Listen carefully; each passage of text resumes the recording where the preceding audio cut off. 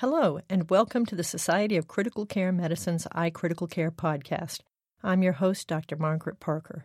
Today, I will be speaking with Chadwick P. Smith, MD, about disaster and mass casualty response strategies in the wake of the Orlando shooting. Dr. Smith is the Program Director for Surgical Critical Care, the Director of the Surgical Intensive Care Unit, and the Vice Chair of the Department of Surgery at Orlando Regional Medical Center in Orlando, Florida. Thank you for being with us today, Chad. Sure. Thank you for having me.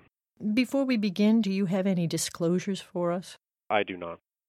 Would you start by explaining your disaster preparedness plan and how an institution goes about developing such a plan? So we have a mass casualty incident plan that has been developed by our corporate emergency preparedness department and then vetted throughout the hospital, or throughout the organization, I should say. And it's kind of developed in conjunction with EMS throughout Central Florida. And we drill, mass casualty drills annually with other hospitals, our sister hospitals, other hospitals of different organizations throughout the Central Florida area, as well as with fire departments, as emergency medical services, etc. And specific to our hospital, we have several different levels of mass casualty incident, A through C, assuming 10 to 50 victims, 50 to 100 victims, and then a catastrophic event after that. The entire country was horrified by this event, but one of the striking things that speaks to the success of your mass disaster preparedness is that none of the patients who were definitively treated at Orlando Regional Medical Center died. What strategies did you have that were most successful, and what did you learn from this disaster? Well, I think part of the reason for that is luck. The incident happened literally 2 to 3 blocks away, and so the patients were able to be brought here very quickly and triaged very quickly. Fortunately, I was able to talk to almost all of my partners. Everybody that was in town that night was able to come in, as well as the hospital staff that was able to be called in immediately and get patients taken care of in a quick fashion. We usually have 2 operating rooms going in the middle of the night, or staffed for that, and we were able to get up to 6 operating rooms within about 45 minutes to an hour. And so patients were able to be triaged quickly and then taken to the operating room based on their level of triage very quickly. Did you learn any lessons from this disaster response that will help you, God forbid, there should be another one? I think some of the difficulties with dealing with the patients' families, there were obviously, hundreds of people looking for their loved ones, and dealing with the FBI as well as dealing with the families, trying to notify them as soon as we could. We could probably improve on how we do that. As far as patient care issues, I really can't thank our team enough, because no one, with regards to getting supplies in, at one point we had kind of a lull between the first wave of victims, about an hour of relative calm, and then another wave of victims, and realized that we had basically gone through every central line, chest tube, etc. in the emergency department, and hospital incident command was set up. I spoke with them and said we need more supplies, and basically they were there, delivered from our sister hospital across the street, and Central Supply within minutes. So I think all of the resources were utilized very well. You mentioned at the beginning that you have 3 levels of disasters, A, B, and C, disaster response, depending on numbers. I would imagine that initially you didn't know how many you were going to get. So how did you go about activating your system? So initially, a mass casualty incident is paged out to the hospital paging system via the operator, and we have an administrator on call that's not necessarily in-house, and they're responsible for starting the mass casualty incident. And we have a hospital incident command that is set up that is modeled after the Department of Homeland Security's National Incident Command System. And every person on that incident command board, if you will, has a specific role, and then that kind of trickles down department to department throughout the hospital. And initially, whether it was an A or B or C, everything gets activated for each initial plan. So we knew that there were initially the reports were 20-plus victims. We ended up getting 44 patients that would, I guess, in a retrospect, classify as an A incident, but it was quite rapid. But the initial response was the same regardless. The initial response is the same, yes. Can you talk a little bit about the role of the multi-professional team in the disaster response? So yeah, we have obviously an incident commander, we have media relations, we have a supply person, nursing administration, and everyone has their task, be it from organizing housekeeping to clean up the emergency department or the trauma bays so that we can get new patients in, to having supplies brought in from other hospitals, to getting the patients that are in the hospital that need to be discharged to make new beds for the newly injured, kind of shifting the current ICU patients out to the step-down units, and the people that are on the floor, getting them discharged or moved to, a staging area in preparation for discharge just to make more beds. So it is very multidisciplinary in nature to kind of get all hands on deck and do everything that needs to be done. How did you manage, I assume you had effective communication between the emergency department and the critical care units. How did you manage that? Yeah, so some of that was routed through Incident Command. We have radios that I can talk to Incident Command immediately, also telephone or cell phone if needed. So communication is obviously an important part of the... It's very important. Yeah. An event like this, aside from the massive medical and surgical responses that are needed, also carries with it huge emotional stress. You alluded a little bit to dealing with the families, and then, of course, the law enforcement people, and I'm sure the press, and probably the staff have their own emotional responses to such a horrible event. Can you talk a little bit about that, and how can the hospital help the staff? I mean, initially, I'm sure they all did what they had to do, but the fallout from that can probably be rather substantial. How did you deal with that?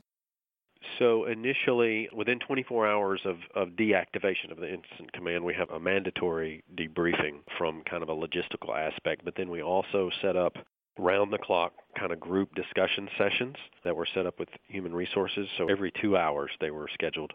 They lasted between 30 to 40 minutes apiece, just depending on how long the group wanted to talk. We have a very robust employee assistance program that is providing group counseling as well as individual counseling should any team member feel that they need it. And, the city of Orlando and the community itself has set up counseling for the victims' families. So that certainly is an ongoing thing. Initially, during the event, there's not anything really processed mentally as far as that is concerned, but in the weeks to follow, certainly it's a big issue that needs addressing, and I believe that we've addressed it pretty well. Can you talk about your personal reactions to this event and what you have learned from it?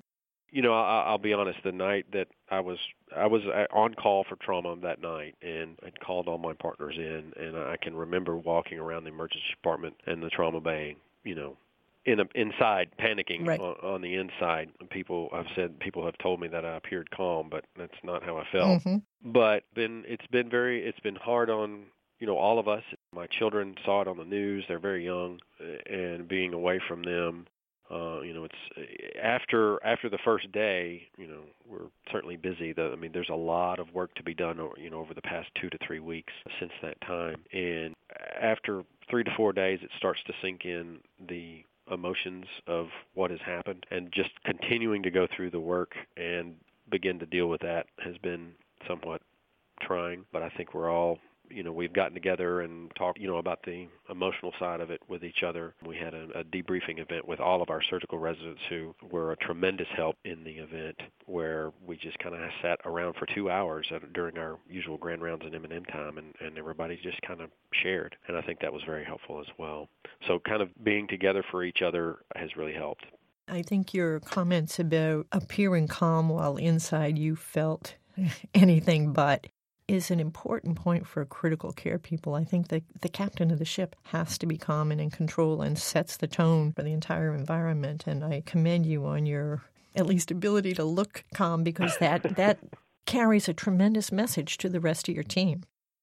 Sure. Well, I think we're all human and we all have stressors.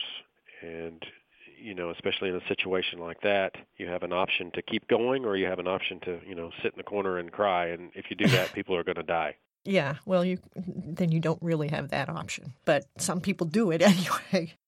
Do you have any thoughts or recommendations for other emergency departments and critical care units who are evaluating their disaster preparedness plan? Everybody has one, but are there things that we should all be thinking about that maybe we kind of hadn't before?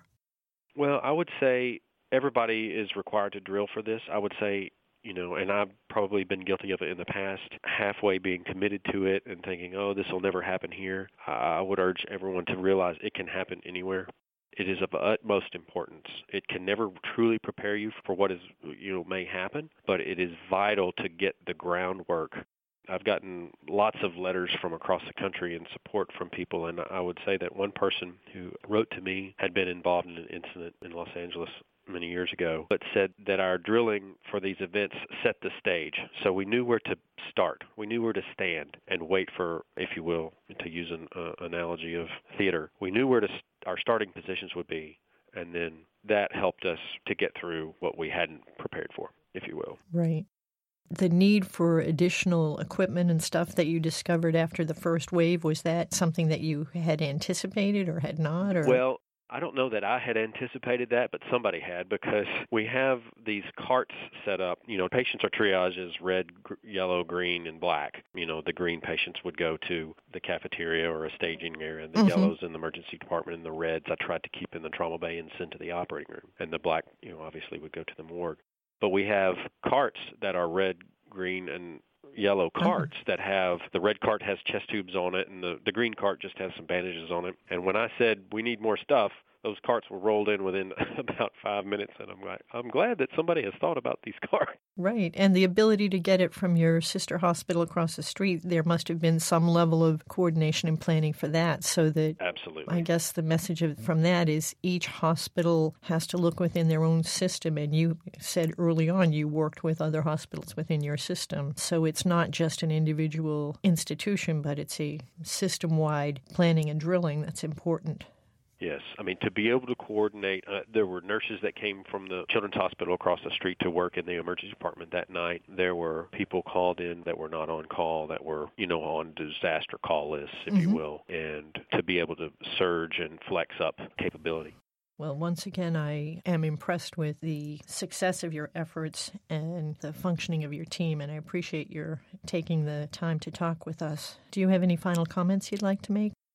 I would just like to say that it is very important, as I said earlier, to drill and do not take for granted. I will say that we've had, since the incident, we've had 20 patients being injured from gun violence since that time. Over the past couple of weeks. So it is a problem. I don't know the solution to the problem, but I believe that we should be able to study it, and hopefully that will change in the future, where we're able to approach this epidemiologically. I hope so. Well, thank you again for talking with us. Thank you, Dr. Parker. We have been speaking today with Dr. Chadwick P. Smith from Orlando, Florida, about disaster and mass casualty response strategies. Thank you for joining us today. This concludes another edition of the iCritical Care podcast. Please check out our website at www.sccm.org/iCriticalCare for more information. For the iCritical Care podcast, I'm Dr. Margaret Parker.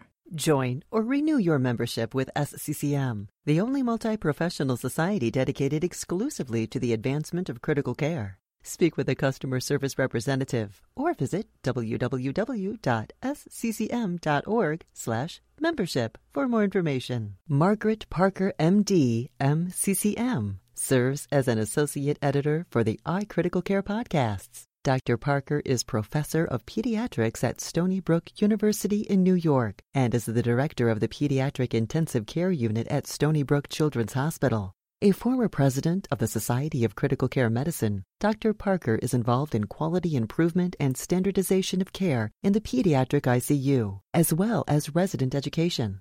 Her clinical interests include severe sepsis and septic shock in children. The iCritical Care podcast is copyrighted material and all rights are reserved. Statements of fact and opinion expressed in this podcast are those of authors and participants and do not imply an opinion on the part of the Society of Critical Care Medicine or its officers or members. To contact the editorial staff of the iCritical Care podcast with questions, comments, or ideas, please email iCriticalCare@sccm.org or info@sccm.org.